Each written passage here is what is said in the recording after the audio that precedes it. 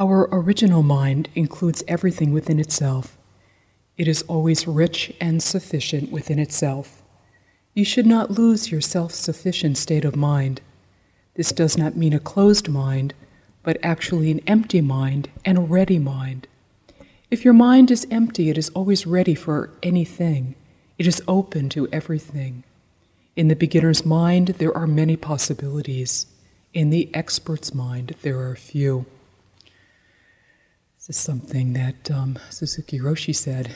And as we begin to move out of this environment of simplicity into an environment that is a lot more complex, can we continue to have this sense of openness, of readiness, of stability? Can we come to our everyday life with a sense of having a beginner's mind, not assuming, not presuming, not being caught or lost in concepts and perceptions about how things have been. So, of course, they've been frozen for the week we've been here, and then when we move back into it, of course, they will still be the same. To see if it's possible to allow for fluidity as we move out into our daily life existence. Although this is a challenging environment at times because we're really just with ourselves in a very, very bare way, at the same time, of course, it's a very simple environment. And, our daily lives are not quite as simple. Whatever kind of life one has, I know that it's not quite as simple as being here. Our practice is to find an oasis in the midst of the complexity. I began on the night that we started, Saturday night, yeah, I can't remember. I began on the night we started on Saturday night speaking about refuge with wise effort and earnestness. Find for yourself an island which no flood can overwhelm. And that's exactly what we're continuing to do. That was the beginning of the retreat, but it's also totally applicable at the end of a retreat because we're really continuing to cultivate and nourish that oasis, that island, that inner island which no flood can overwhelm. And then, of course, the question is how to do that, how to continue to cultivate this inner refuge, this inner oasis. And the answer is by continuing to practice in the here and now, to practice the 4 foundations of mindfulness. In the Buddha's time,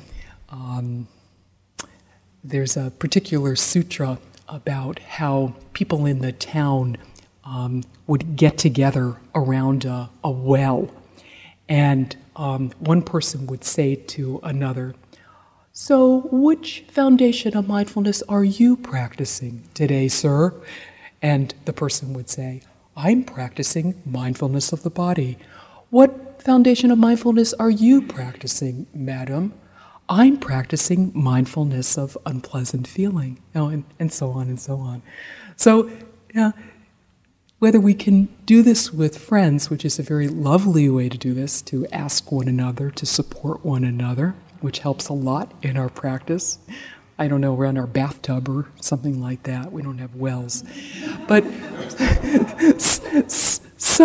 some way of continuing to nourish the foundations of mindfulness. The Buddha said, "Be your own island, be your own refuge. Do not take any other refuge. Let the Dharma be your island. Let the Dharma, let the truth be your refuge. Do not take any other refuge." And how does one take oneself as an island, oneself as a refuge, without any other refuge? How is the Dharma one's island and refuge and nothing else? One dwells, practicing contemplation on the body, feelings, mind, and the Dharma. In this way, one will be one's own island and refuge without any other. In this way, one will have the Dharma as one's island and refuge and nothing else. So the instructions are to find a refuge, find an oasis, and then this is the how. The how is to actually, from moment to moment, rest within the present moment with things as they are, with this mind-body experience. There's 3 different things I want to address a little bit, having to do with going home. One is the sitting practice itself, just little hints and ways to continue a sitting practice. Another being about daily life practice, bringing mindfulness into our daily life, and the other having to do just a little bit with transitioning out of this environment into a daily life environment. So the first having to do with the sitting. Sitting really is the basis for a sane life. It really is. We can hear a lot about practice in daily life, and of course, moment to moment, seeing if we can fall into the present moment in practice is absolutely essential. And we can't just sit and think that life is going to be so great. On the other hand, I do think it's deluded to think that we can do this without sitting. I do. However, how much sitting is a very personal matter. It's important when one leaves an environment such as this where we've all been sitting hour after hour after hour, and so then we think, when we go home it should be easy. How come I can't sit 3 hours a day? It's less than 8. Or how come I'm even having a hard time finding a half an hour a day, that kind of thing. That's just the way things are. It's not to fall into a failure or taking it in any kind of a personal way. It's really just how things are. It's harder in one's daily life to make it a priority and to find the time to practice. I do, though, feel that it's absolutely essential to to make it a priority and to find that time. It's really, really important to have modest aspirations, however. Not to sit down with agendas. The mind should be a certain way. If one sits down, this is enough. Well, just sitting down is enough. And then allowing the practice to pull you in. Not thinking that you have to do it all. You're doing a lot of your work simply by sitting down. And then not worrying about yourself.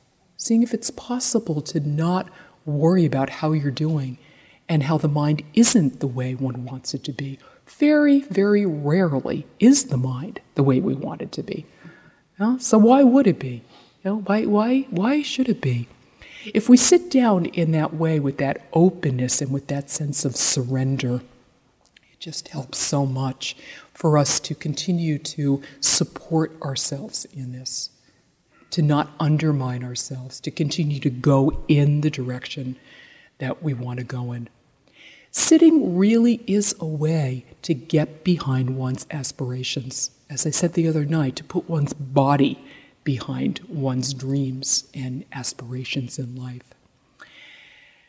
To sit in whatever way one wants, I think it is helpful, unless one has a back problem, I think it is helpful to sit up straight and to, even if you're in a chair, keep the spine straight. I shouldn't say even if you're in a chair, it's fine if you're in a chair.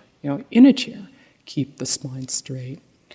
And then to oftentimes it works best to find the same time each day to sit.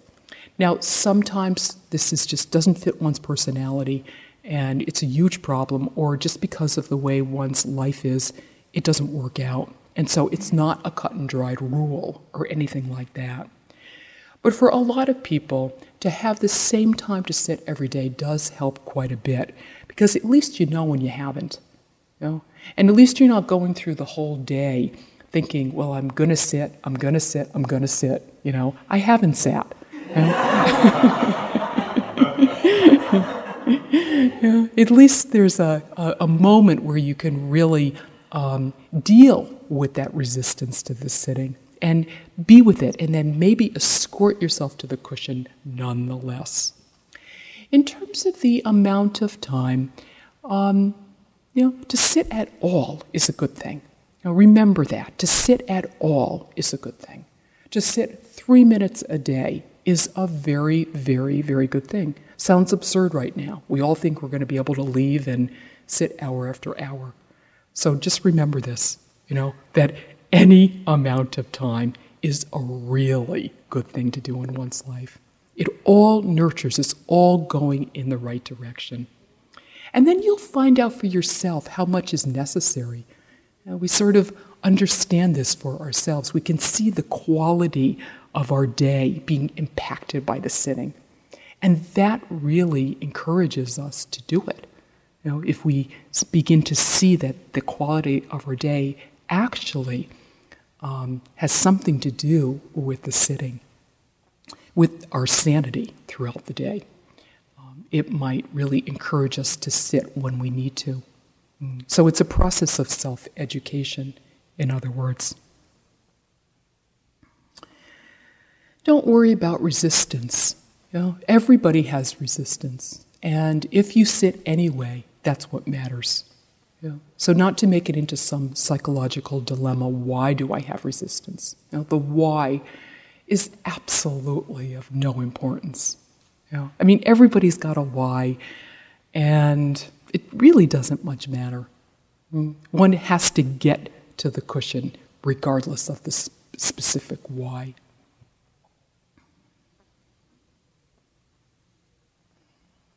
The next thing is just a little bit about daily life practice. And one very helpful way to continue the practice in daily life is to take up one specific mindfulness activity throughout the day.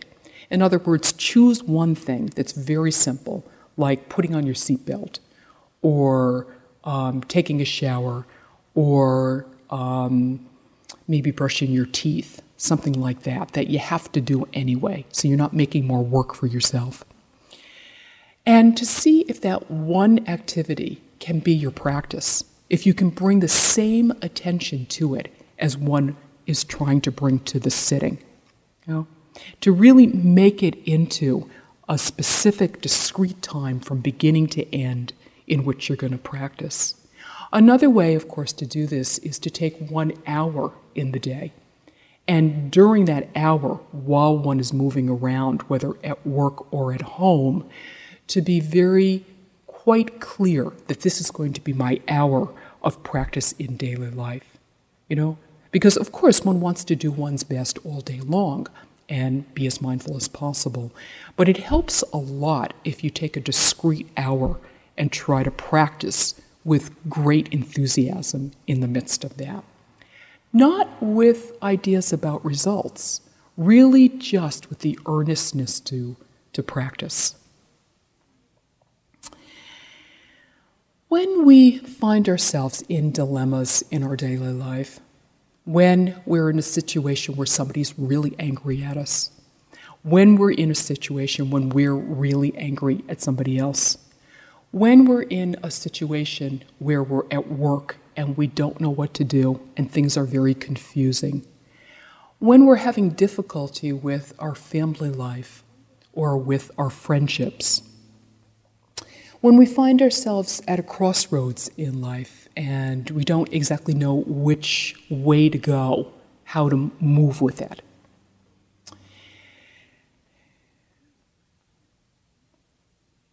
To be with that, as I was speaking about the other night, this Confucius saying, muddy water let stand becomes clear.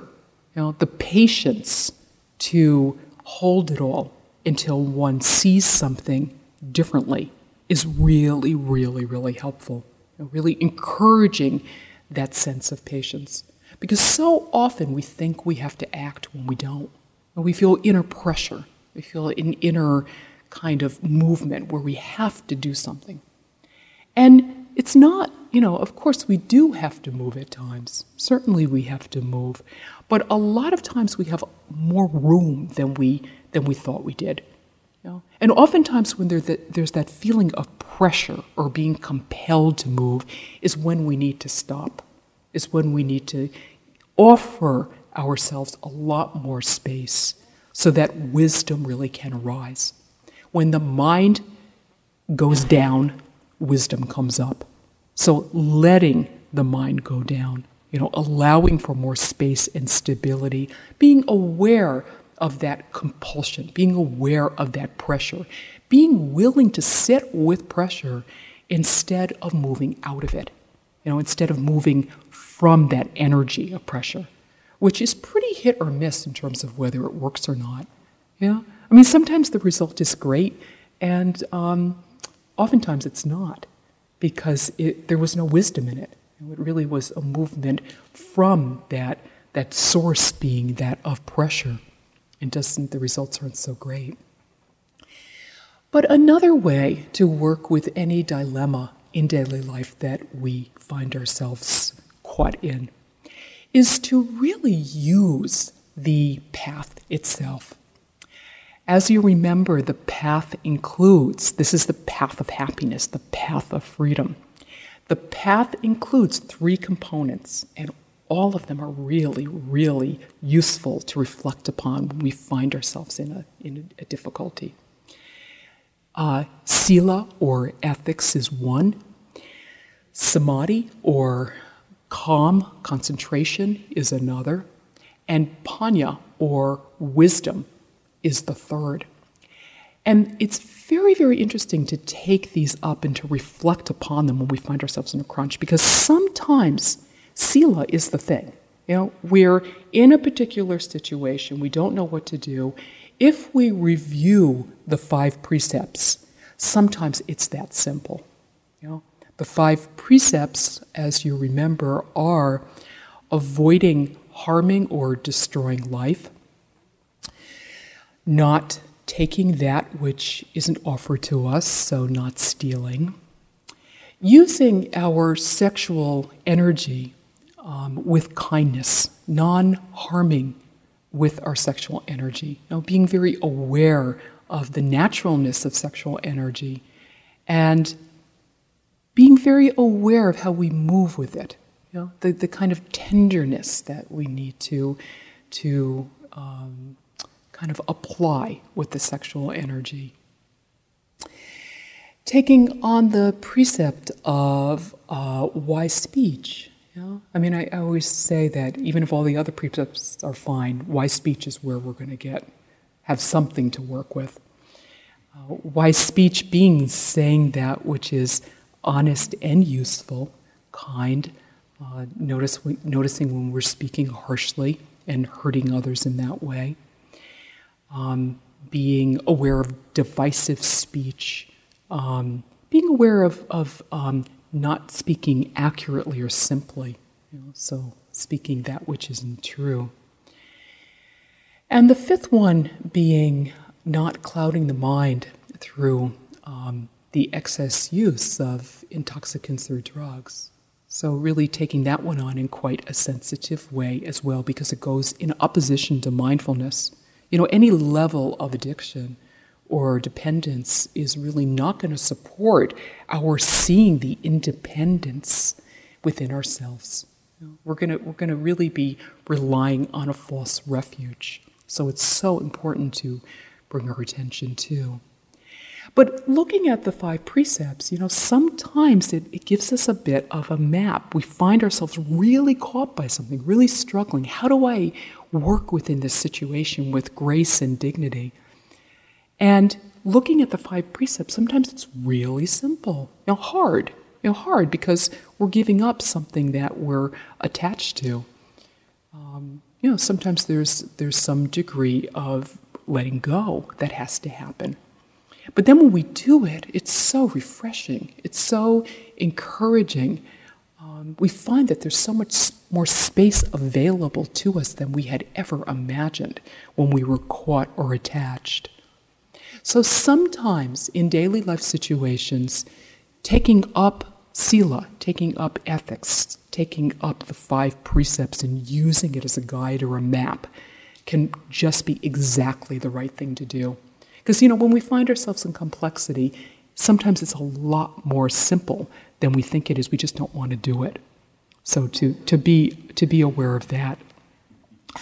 Other times, it's really a matter of a samadhi or concentration or calm, which means we're caught by something. We're really dwelling in something. I'm so terrible, I'm so horrible, whatever it might be. We're really caught. We're really stuck in something. The same old thing going over and over again and having a real hold over us.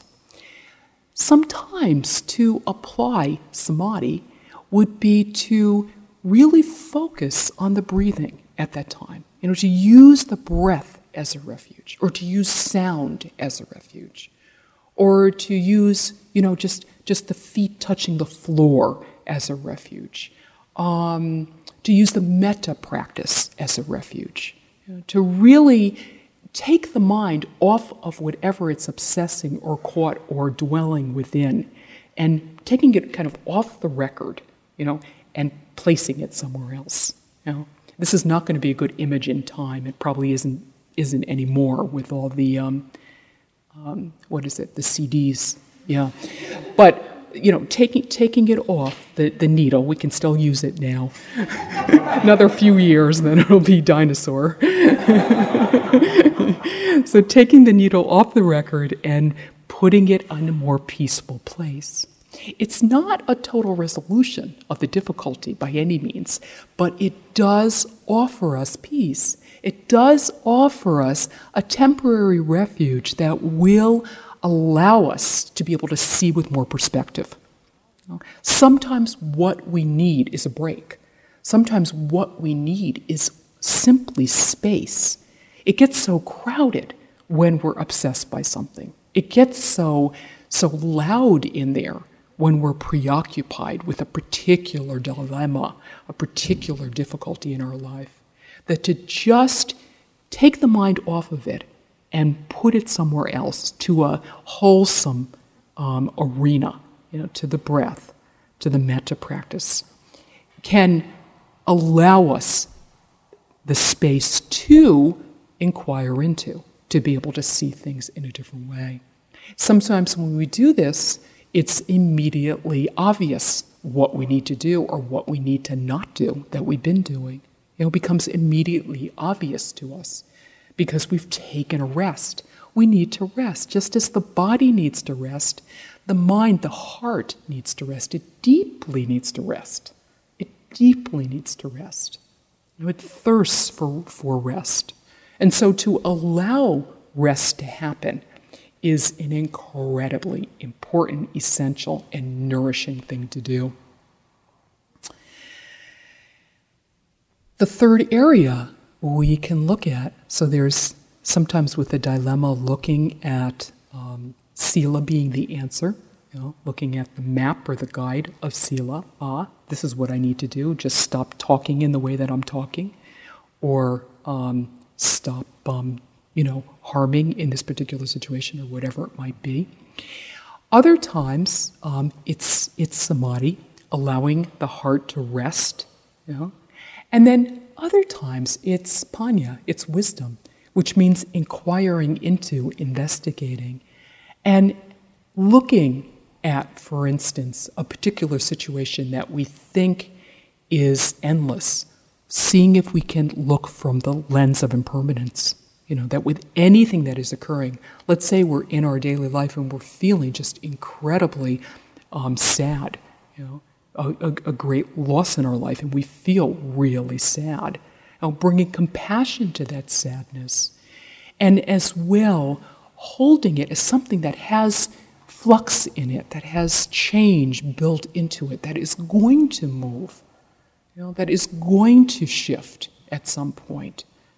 Not from the perspective of it's impermanent, and so if I can just kind of, grip my teeth and hang out with it, it will be over, because that's a way of trying to get rid of it.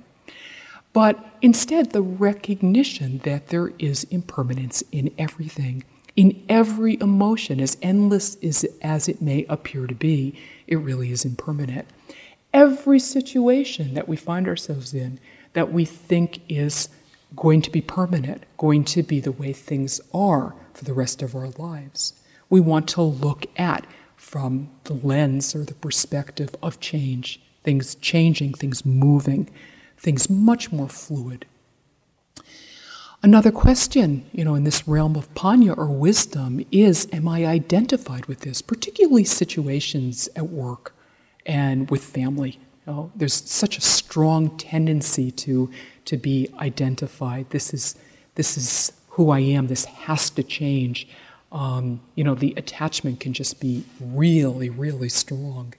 And to look at this area, to see if there's a way in which we're too glommed onto it and so can't see what our options are, what the alternatives are, what the possibilities are. To ask that question, am I overly identified with this particular situation? I'm just remembering a situation a long time ago for me where there was something in the situation I was in that really, obviously I thought did need to change. One always thinks this. And so I was doing everything I could to try to change it. And I was talking about it, and I was shaking people in my own way. And I was saying, it's got to change. It was really a really big hook, because it had to do with what I thought was going to include suffering for other people. You can get hooked in a lot of different ways. That happened to be my hook, that this was really going to impact on a lot of people. So it felt self-righteous, that I know the way out of this.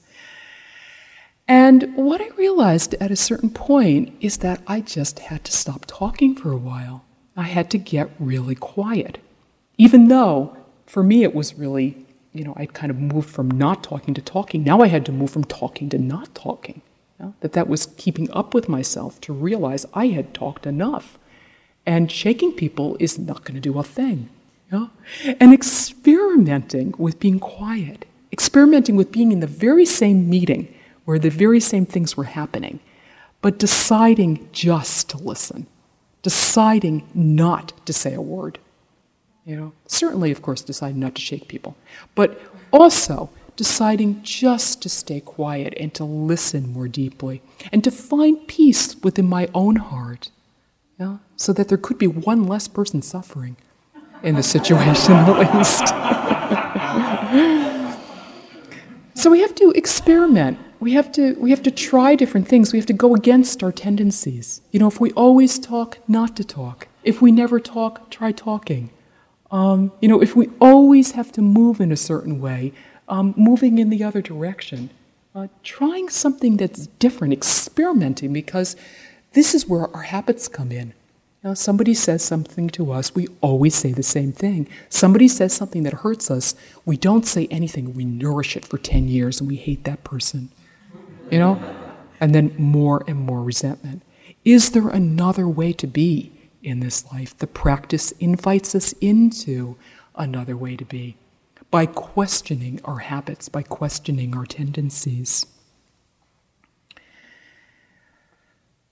As we leave, it's very common for there to be just a lot of different emotions occurring. Happiness at leaving, of course. I know that's there. And also at times, sometimes feeling of loss, of letting go of something that has been a refuge, and just kind of confusing feelings. And to let it all be there, it's different right now. We are moving into a different environment. This is true. And the practice is the same. It's no different. The conditions are different, but the practice is the same. So with the different emotions that arise and with the plans that have to be made, This is all part of life. We can allow it to be there. It doesn't have to feel like it's flooding us or overwhelming us or too much, or now we're not practicing anymore. It's life. It's here. It's fine. And at the same time, can we continue to know that all we have is the here and now? Can we continue to very gently hold this precious moment, this precious life that we can receive only in the present moment? So always resettling, always resting back into our own experience. Because clinging is clinging, even if it's a refined kind of clinging, it's still clinging, a sophisticated kind of clinging, And the clinging, some of it is very positive because we cling to our practice being a certain way in this environment because we know something. So there's a gratitude there that's based on confidence. That's a really positive thing. And at the same time, if we hold on to anything, whatever it is, there's going to be angst, there's going to be discomfort, there's going to be suffering. So, can we keep up with ourselves as we move into this time of moving out of this environment into our daily life? And so I wanted to say just a little bit about transitioning. With the strong emotions, I remember my very first 2-week retreat many, many years ago at this point. I got totally hysterical at the end of it. I sat with a very good friend of mine, and so at the end of it, we were just outside on the stairs there, falling over ourselves, falling on the stairs with hysteria about nothing. Nothing, not the slightest bit of reason for it. Just the release of energy and strong emotion. So just in terms of that being present, just to allow it and see if you can gently hold it and be aware of it as it's occurring. But as we move out, what is so important is kind of allowing ourselves to learn appropriate action in whatever environment we're in. So many of us, of course, will at some point get into a car and begin to drive. So how to apply the practice, how to be appropriate in that situation of driving a car. Of course, we've been talking about being with the bare experience of things, but driving a car, very, very foolish to, just get caught in form and color. A red light does mean stop. It's not just color. That's not all it is. A form coming towards you is not just form, it's another car about to hit you, So we need to expand at this point and allow ourselves to apply the practice in a wider way, a more expansive way.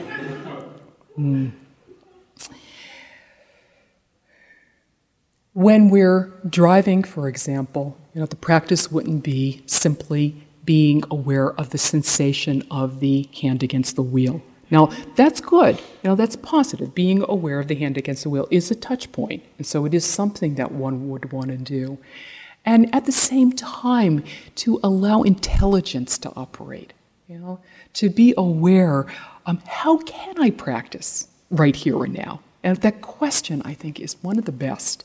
How can I practice right here and now? Now, certainly, touching the wheel, being aware of the sensation between the wheel and the hands, and at the same time, allowing wisdom to be operating, How can I practice right now? And so it's a wider lens of attentiveness that's necessary. And so many different things. Just that irritation when somebody does something we don't like in another car. How can I practice right now? Opportunity to be aware of the irritation, refrain from the finger, and send a little bit of loving kindness. That would be a way of practicing. That would be an actual real life way of practicing. In Boston, admittedly, it's not easy. One person said, you can't be enlightened bodhisattva in Boston while driving. But I don't believe it. I do think that we can practice in any environment we find ourselves in. And this is where the fun comes in. This is where the real kind of excitement and richness comes in. So that whatever situation we find ourselves in, this question, how can I practice with it, transforms it immediately. Whatever situation it is, bringing in this interest and this intelligence and this question, how can I practice with it? Not, I should practice it like this, or, kind of very, very tight constraints, but really bringing this interest in. This is why sometimes in Zen, there's a particular saying for Zen, for meditative students, every day is a fortunate day.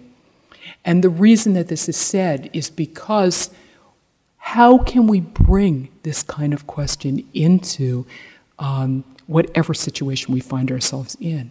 I mean, generally, we get quite glommed onto things. But if we can bring this interest in, this excitement, this sense of workability with whatever it is that's happening, more and more. And of course, on retreats, we work with small situations so that we can bring it into larger situations. Yeah. And this is one of the graces of being here, of course. And we can continue to work with very small situations in our daily lives. More and more, when larger situations happen, can we embrace them as well? Can we bring an interest in? Can we bring a richness in? Can we hold it more lightly? The question really is, how can we participate in life? Not hold ourselves separate, not be different, not be other than. How can we participate in life?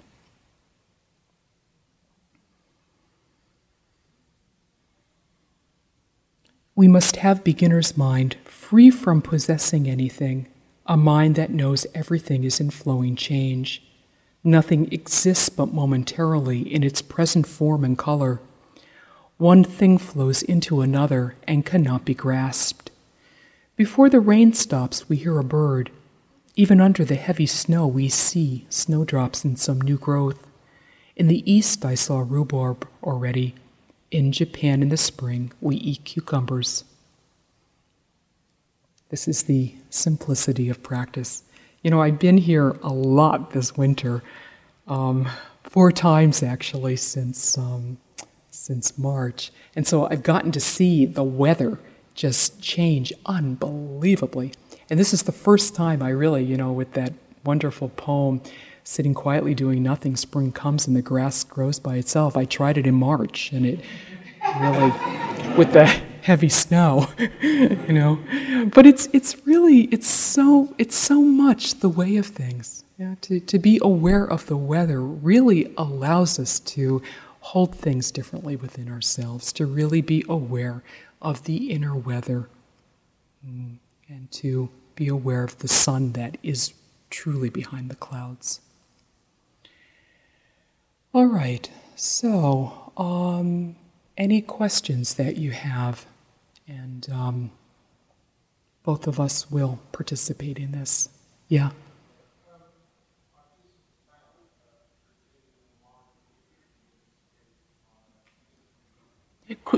Could you start from the beginning? I can't hear you.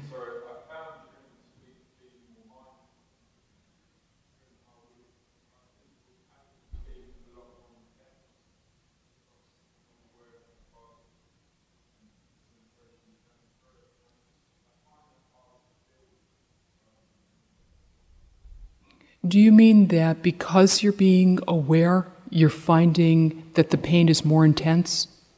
Yes. Yes? Okay, yeah. Sometimes that does happen. It's because when we're not aware, it's kind of happening in the back of our mind. It's still there and we don't like it.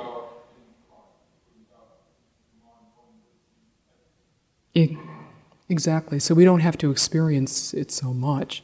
And in being present, we do experience pain more vividly. But if you can stay with it, you will get the chance and relax around it and, be compassionate towards it. You will get the chance to see it change, to see it move, to see that it's not as permanent as it appears to be. If you watch from a present moment perspective, you'll see it's intense, it's more intense, it's even more intense, it's not happening, it's in the middle. In other words, you'll begin to see that kind of change. And if you can stay present with it, if you have a glossy kind of mental perception over it, this is pain and it's always going to last forever, and I can't stand it. That makes it impossible and unworkable.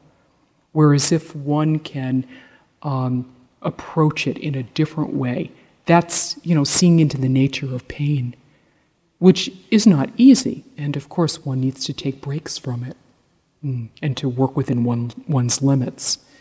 But that's part of what we're doing in practice is learning to see into the nature of pain. Okay? Yeah, Gail. In daily life, I become concerned about becoming too unlike other people. That my responses to certain situations, not always, but some responses to conditions, and sometimes my response will be very different. And I'll be aware of that difference. Mm-hmm. And some sense of separation. I suppose there's some judgment when they're not responding in the wisest way in the situation. I have a lot of conditioning about social acceptance, not having real social acceptance. So that it's a real inhibitor sometimes in expressing the truth in a given situation because I don't want to be too strange. Yes. Yes. I understand. I don't know what the question is in that. How do you work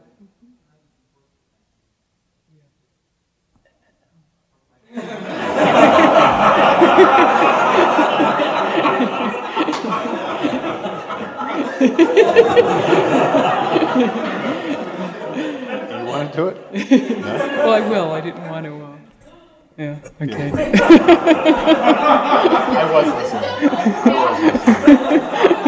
I didn't want to I hog. had something to say about it. Yeah, I'm sure you do. I didn't want to hog. Okay. Yeah, someone after a 3-month course was going around saying, all beings do this and all beings do that, and everyone was looking at her in a really strange way. All beings. It's an odd way to put things. Yeah. I think it's so important to be the practice, rather than talk about it, and rather than thinking words are going to have that much power or going to affect so much change. I think it's so important to rest within one's own experience and then notice separation, inner separation. And attend to that first. Because words, even if they're the most noble or true, there can be this gap. It's possible for words to bring about a gap.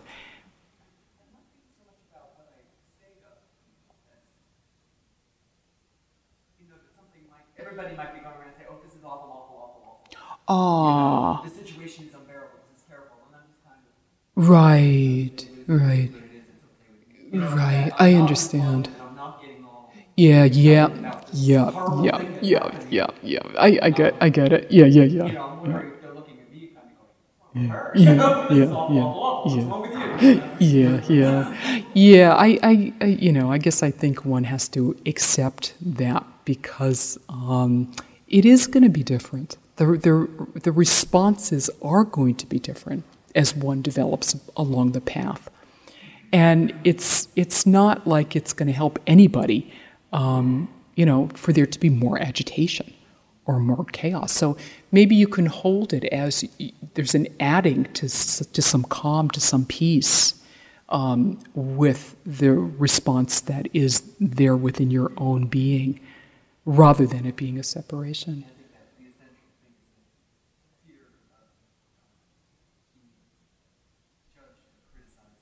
Yeah. Yeah, exactly. So can one bring attention to that? Can one be aware of that in relationship? Not getting absorbed into the environment or absorbed into the other person, but aware of that in the present moment, of that fear. And it's a question. Sometimes yes, sometimes no. Yes.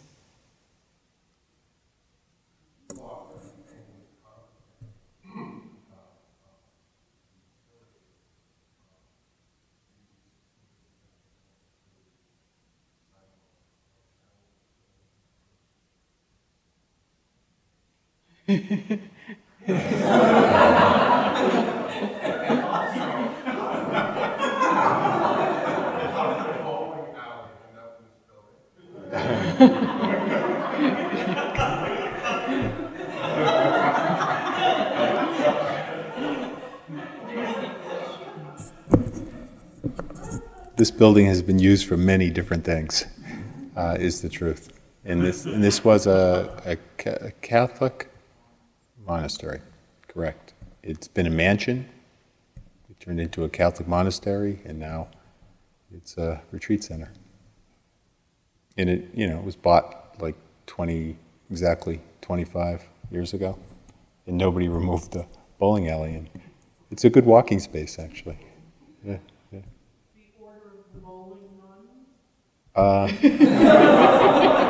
They were men. They were men.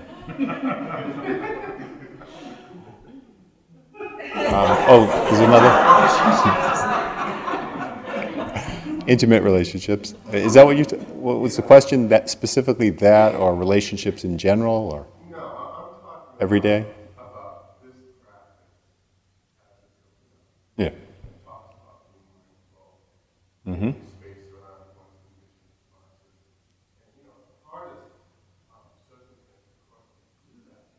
Mm-hmm. Someone with whom we live it's easier to do that with people or clients or whatever. Mm-hmm. But people that really know us well, that's hard. And I'm just wondering if you have come to. Well, to me, that's some of the fruit of being in relationship is just that fact that you do get a chance to, plenty of opportunity to investigate and open to, deeper layers within us, places we're stuck, places we're clinging. I mean, it's hard to be in intimate relationships without touching those places that are bringing us suffering in one form or another. And, with practice and over time, one change happens, which is you're not always ungrateful for somebody revealing to you where you're suffering. In other words, when somebody does something to you, like say somebody insults you or says something that hurts your feelings, after time with practice, you don't really see that necessarily as a bad thing. I mean, it's painful maybe, and it feels difficult, but it also does genuinely give you a chance to kind of look at what you're holding on to and what your reaction might be to that. Because the direction of practice is going towards wisdom and equanimity, and working in relationship is really identical in many ways as working on the cushion, except for the fact that when you're in relationship, it's a lot easier sometimes to forget to use the practice, to forget to be aware, because a lot of times we have agendas in relationship which we might not have on the cushion. We're attached to a lot of different things. Our conditioning is very strong, and so naturally it comes out in intimate relationships, and intimate relationships can provoke a lot of different things within us. wide range. Obviously, you know all this, but those are all opportunities to look at where we're clinging, where we're suffering. And at the same time, it needs to be balanced in a sense that meditation isn't about being passive in relationship or just being aware of what your experience is. It's about wisdom. It's about how to navigate in relationship in a skillful way, in a way that doesn't bring harm to you or somebody else. And that's not just a precept. It's a question of really seeing what's appropriate and what isn't in given situations. And the more that one practices, the better you get at that. When you end up not going down certain roads, you end up changing your behavior, you end up making different choices because you can sort of see that if somebody says something to you and you can begin to see your reactions. And a lot of times without awareness, people aren't even aware that they're reacting at all. And when you're not aware that you're not reacting, then you have no choice at all but to react and to get caught. And then that, of course, amplifies and extends the suffering. Whereas with mindfulness, you might react just like anybody else might, in terms of getting angry or hurt or upset. But with awareness, you don't have to feed it or identify with it or get caught up in it. So the practice is really the same wherever you are. It just unfolds in different ways and there's different lessons to be learned. Yeah. This is from you mentioned about difficulty of living in the consumer world, and I think the whole world is a consumer world. It Yeah. really bothers me a lot, and I've been moving away from big cities to smaller and smaller rural environments, and I sat in a hut today for the first time, and I said, this is where I want to live. I really want to live there. I want to, I have desire to do that, but at the same time, I have been excessively driven with changing the world, and I want to end suffering rather than being hysterical people going around trying to change the world. And how government and always pushing people to talk to do this better and that. So I'm struggling with, and it gets me all wound up when all those things are in for evolutionary thinking, and so we get all of us. So, I stopped watching TV, I stopped the newspaper, I don't know whether to be pulling away or trying to go in and be mindful and say, okay, you can't escape from the world or live with the world, Yeah. but it's scarce, that really just triggers all this anger and suffering. Yeah, I think you're right that you can't get away from the world. But we can also value simplicity, in our life. And, it's interesting just how hard that is.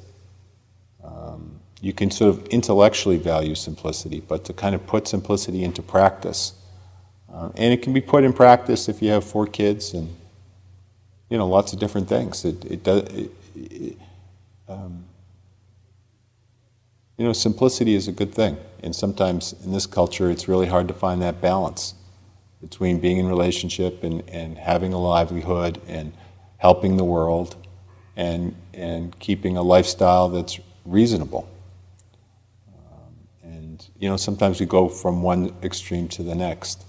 And I personally think it's good to find that middle path where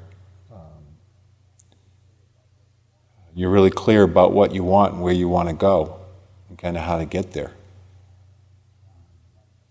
And finding that middle path is really where it's at, I think. Just not getting caught up in status and achievement and all that is really important. But secondly, in terms of having an impact on the world, one of the most responsible things you can do in this world is to change yourself and to find peace within yourself. And that requires looking at one's own suffering and kind of cleaning that up a bit, getting to a place where there's more balance in the mind, where we genuinely respond with more wisdom and compassion to whatever situation we're in. Then when you take it into the bigger picture, like town hall, a lot of changes can come from that place if you're calm and more balanced and not identified and not reactive, you really have something to offer that's really significant, not just a particular idea or a law or but you're really offering yourself. And that's really a good thing, to be able to offer yourself coming from a place of clarity and compassion. You're going to make a lot more change if you can do that. But that takes a lot of work on oneself. Sometimes we're too quick to try to fix the world's problems when we ourselves are suffering a lot and we haven't really worked through much of it. So start with yourself. I think it's really important. Yeah. One more, or you want to? Sure. Okay. One more. I can't choose. Just somebody start asking. Okay.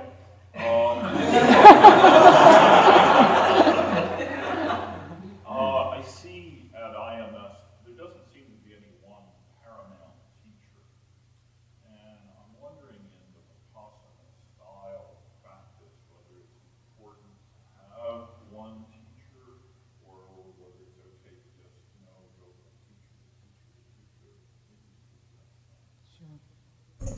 Yeah, I think it is a good question, because, in some other lineages, there's one choice of teacher, and then there is total, surrender as well as working with that one particular teacher. It has positive and negative components to it. In the Vipassana tradition is, at least in the West, if you come to IMS, there are a lot of different teachers. And it depends on how you use it.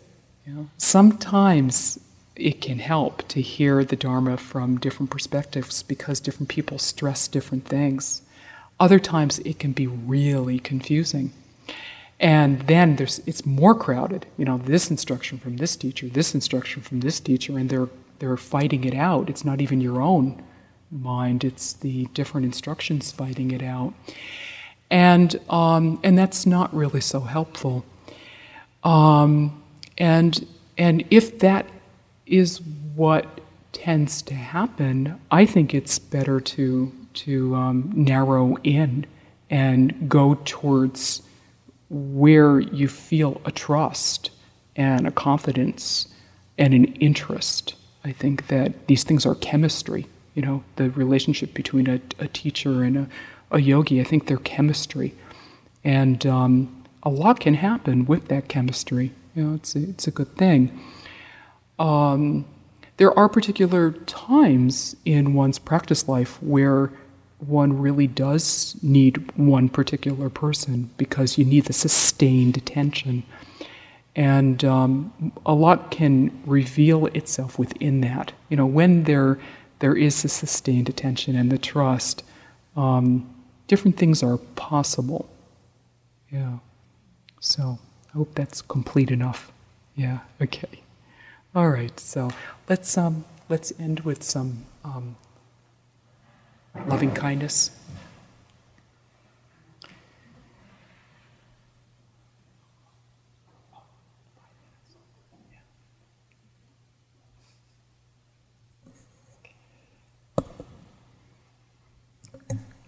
Okay, so relaxing the body, relaxing the eyes, relaxing the face, relaxing the shoulders, relaxing the stomach, relaxing the mind, inwardly letting go, relaxing the mind.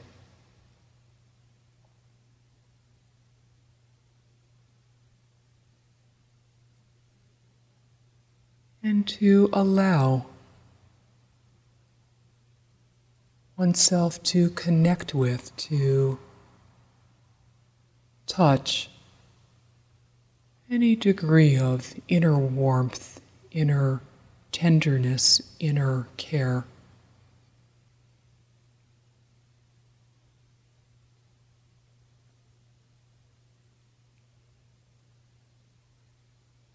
Sometimes this is touched through appreciation, through gratitude.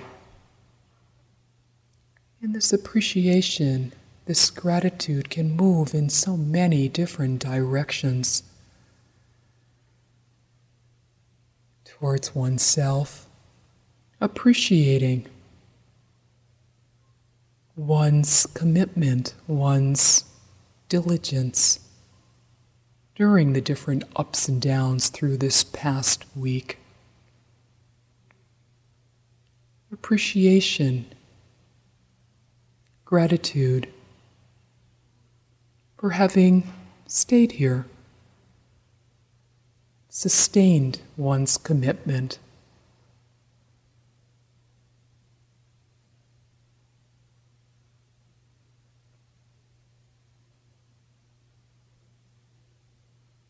This appreciation, this gratitude extends quite naturally to those who have helped us to get here. So many people participating in helping us to get to where we are today. So much help.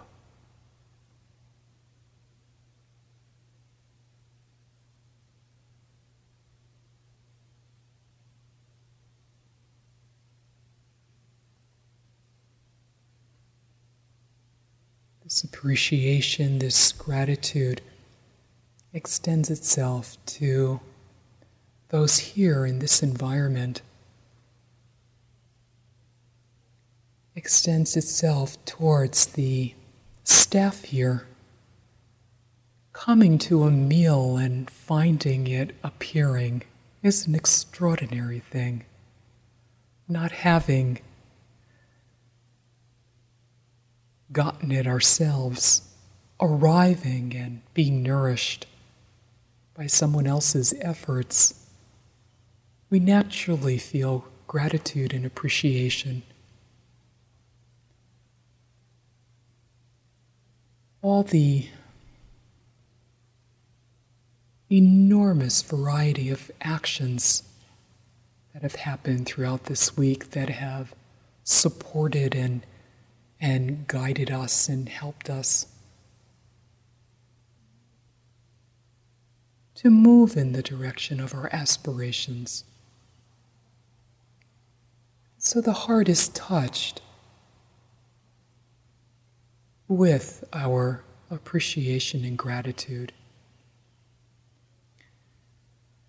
as well as everyone we've sat with, everyone in the hall sitting after sitting after sitting, those we've walked with, those we've passed by.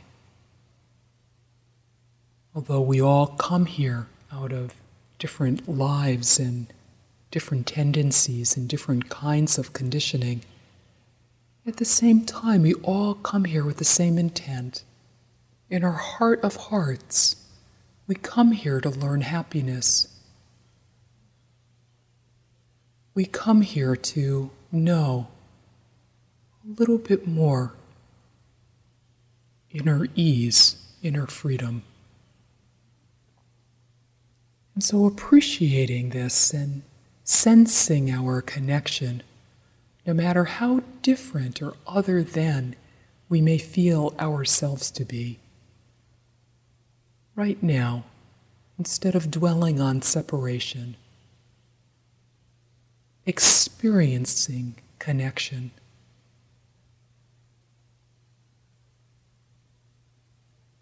Experiencing how we receive from others, how we offer our practice to others as well.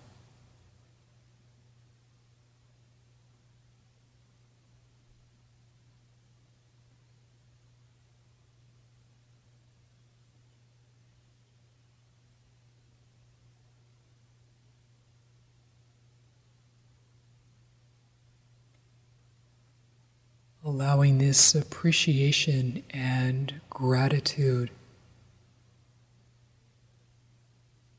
to spill over onto this world.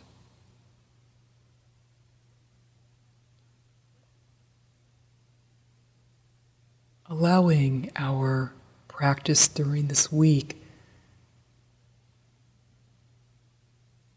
to be dedicated to others.